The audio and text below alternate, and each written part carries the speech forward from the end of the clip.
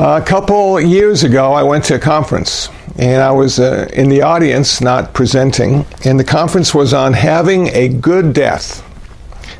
And there was a Jew and a Muslim, a couple different kinds of Christians, and a Buddhist. And the Jew spoke first, and then one of the Christians spoke, and then it came time for the Buddhist to speak. So I was very interested in what she was going to say. She started off by saying, I've been on retreat for the last week. My mind has settled.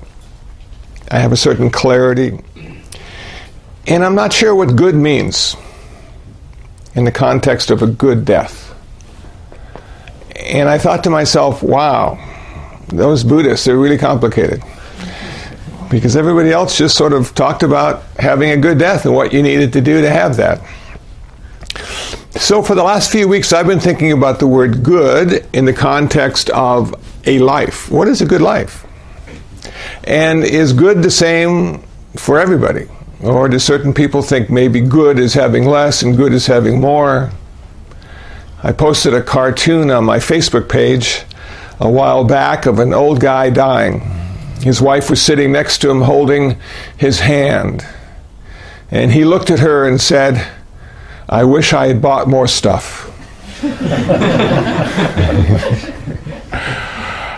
And sometimes that's how we look at our life. If we have like a lot of stuff, we're having a good life. And so I thought to myself, well, what is a good life in the context of my life?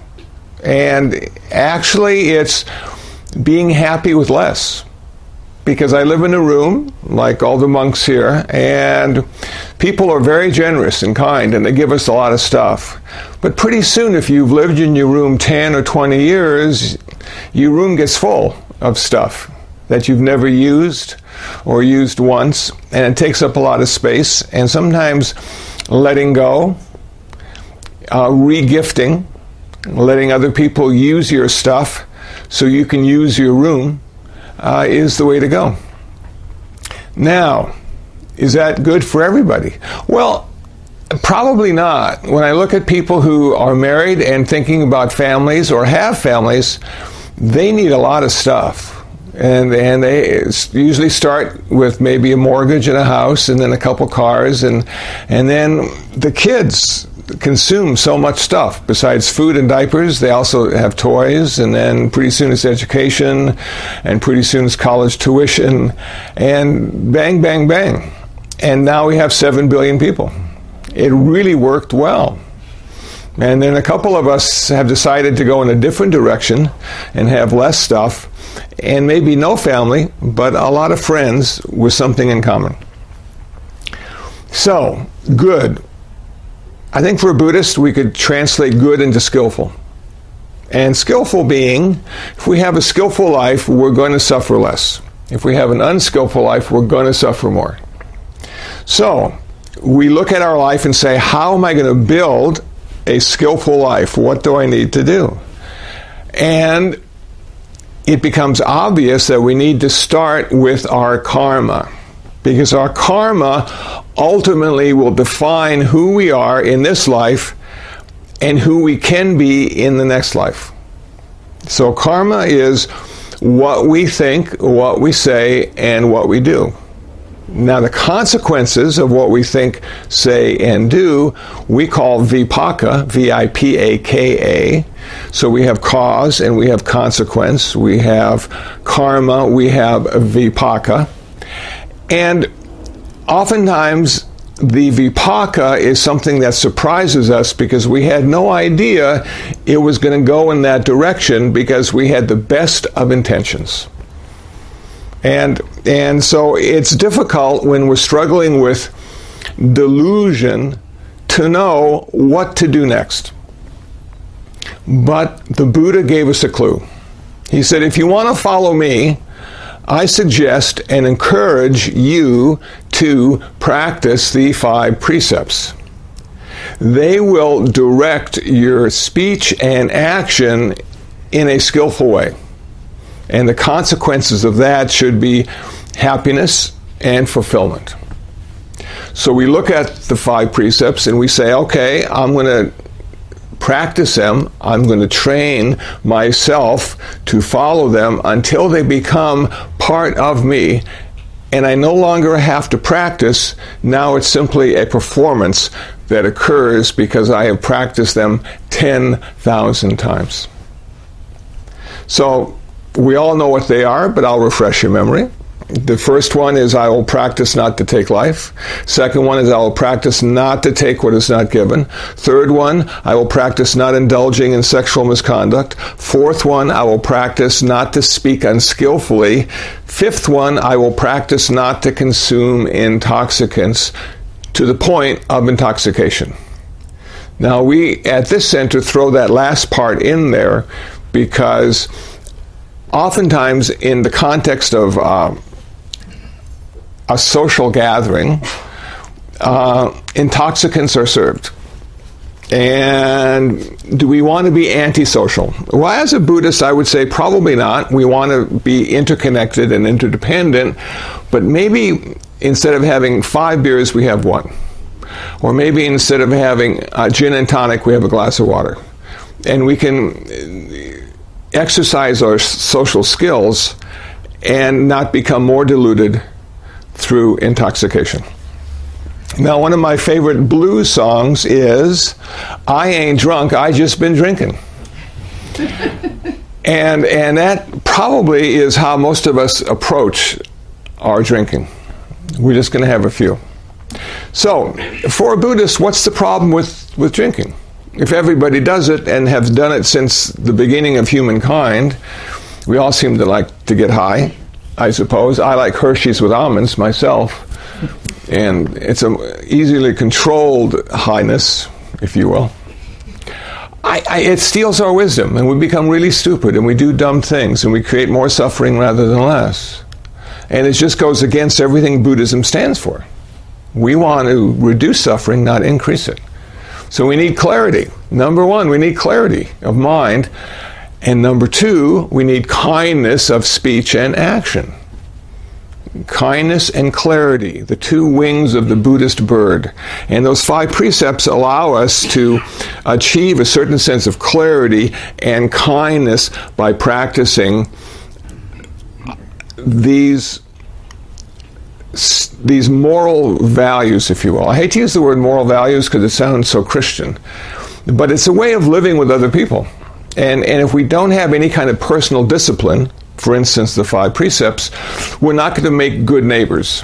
And so if a Buddhist is practicing the 5 precepts, they will be invited to live in any community because they don't pose a threat.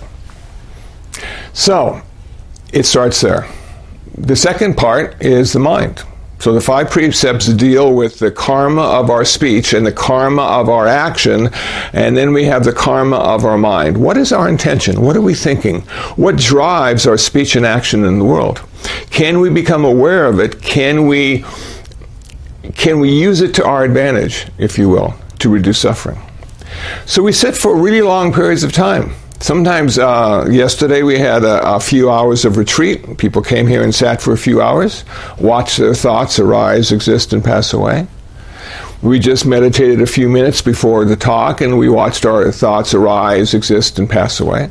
I'm sure some of the thoughts were, when are they going to ring the gong? Why are we sitting here quietly? And those things are the object of focus, but they ultimately don't have to be who we are. And that's the most amazing part, I think, of our meditation practice, is we don't have to be our thoughts. We have a way of simply observing them arise, exist, and pass away without having to relate to them in any personal way. Why do we think? Well, we have a human birth, we have a mind and a body. We think those thoughts are us. We've had thoughts ever since we began thinking. We even have thoughts at night when we dream. And sometimes they're just wonderful, and sometimes not so good, and sometimes they're deluded, and sometimes they're filled with greed, and sometimes with hatred. And it goes on and on and on. And then you start to sit on a cushion and you start to see your thoughts, and sometimes you're even able to see between the thoughts. And that is a remarkable experience, that you can watch one thought arise, exist, and pass away. There's a moment of silence, and then the next thought arises, exists, and passes away. And then the next thought. And in between each thought is that place of tranquility and peace, the place of no thought. But we can't stay there because we need to think. We have a very complicated world out there. We need to be able to relate to it, respond to it, react to it.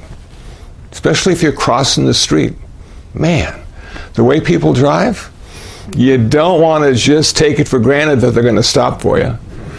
You want to be aware and be able to get out of the way when they don't. So, we want to think.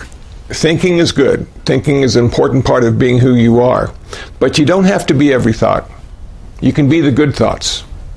The good thoughts are thoughts of generosity, thoughts of kindness, thoughts of wisdom. You don't have to be the bad thoughts, which are thoughts of greed, thoughts of hatred, and thoughts of delusion. So we sit, and we sit, and we sit. Now the good life is starting to form. We're using karma to our advantage. We're using the 5 precepts to modify the speech karma and action karma. We're using our meditation practice to modify our thinking karma. And now we're going to apply the 3 aspects of Buddhist wisdom to our life and the world around us. The 3 aspects of Buddhist wisdom are anicca, dukkha, anatta. Anicca, all things change all the time. Nothing stays the same longer than a moment. Nothing ever happens twice. Everything only happens once. And I can remember back in the 80s having a couple really interesting meditation experiences, and I spent years trying to redo them, trying to re-experience them, and failed miserably because I didn't realize that certain conditions were necessary for everything to happen. But all those conditions came together in that unique way only once in that moment. And then the conditions changed. And to try to put all the conditions together again, impossible. Because everything changed. Not only did I change, but the world changed. And my practice changed. And my intention changed. So, don't get caught. Don't cling. Don't grasp. It will only cause you to have a life that's filled with dissatisfaction and disappointment. Clinging, grasping. Because everything changes. Number 2, everything is ultimately unsatisfactory. This is such a good place to be in. When you go out that door, expect the worst. And be surprised when it turns out to be okay.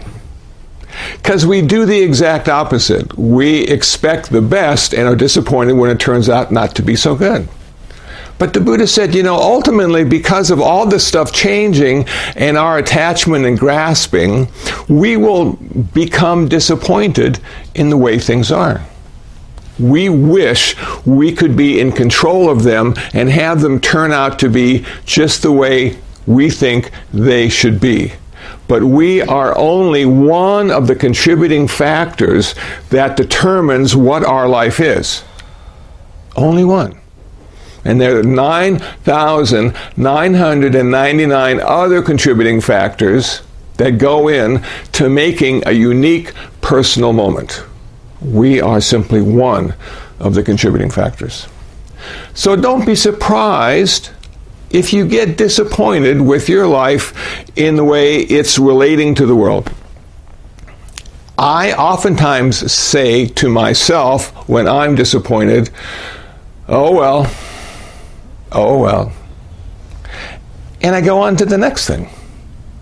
If I'm frustrated with things being the way they are, I will be frustrated the rest of my life. Oh well. Last but not least, we aren't who we think we are. This took me a really long time to grasp, because I would look in the mirror and see that same person looking back every day. If I could have taken a picture of that person 10 years ago, I'd realize that the person looking in the mirror today is most likely different, physically and emotionally and mentally. So who is this person? And why is there a causal connection between who I used to be and who I'm going to be? And I'm sort of in the middle of that now. My whole life is in the middle of what I used to be and what I'm going to be. I'm in a constant state of becoming. The Buddha warned us, we will be becoming something else every moment. Now, we need to make the world small enough to understand it, so we take this giant complex of world and self that are always evolving, always in a constant state of flux, and we reduce it to our experience. This is how I experience the world. This is the I, that's the world, and between the I and the world is experience. Okay, cool. But if you solidify the I and make it who you are every day, you're going to miss a lot of opportunities. Because if you are a solidified I, thinking, I see the world in this way, I know what will happen next, I am in control, I will miss so much stuff going on in the world. So sometimes in the Zen tradition, they will ask you directly, the Zen master, who are you? What was your original face before you were born? And you look at the Zen master and you go, I don't know. That is the best answer you can give. Don't know answer. It applies to everything in your life. Why are you here? Don't know. Where are you going? Don't know. And that allows you to see every opportunity that arises, that makes itself available to you. Back a few years ago, they had something called A Course in Miracles. And I was always a little down on this course, because what they kept saying was, you can have anything you want. All you have to do is want it enough, and it can be yours. And then I thought to myself, well, which is more, what I know or what I don't know? And of course, what I don't know is much greater than what I do know. So why should I limit myself to what I want? It's such a small part of the universe. Why not say, I want what I don't want, which is everything else? So we can have a good life if we don't get caught in our limitation of being who we think we are. And the Buddha said, you are mind and body, nama rupa. You are the 5 aggregates. You are the 32 parts. You are always something more than one. Never one. It's never reducible to one in Buddhism, which is much different than it is in Christianity. Because Christianity says, well, the one is the best. Are you going to be the one? Is he the one? And in Buddhism, they say, well, it's one connected to the many. Our identity is reflected by how we're interconnected and interdependent. It's not that we ever stand alone. Nothing ever stands alone in Buddhism. We create community because we are interconnected and interdependent. Now, that took me a long time to really appreciate, especially living in Los Angeles, because when you are successful in Los Angeles, you buy a house on top of a hill, you fence it off and have a bunch of cameras, and there you live all alone. And you say to yourself, I made it. I am a success. And the reality of the situation is you become successful when you see the interconnection and interdependence with everyone, all the time. They may not see it. Sometimes when I do interfaith dialogues, they say, we're happy you're with us. We're happy you're one with us. And I say to them, I've been connected to you all the time. You just didn't see it. You expected an invitation to change something. For me, it just validated something.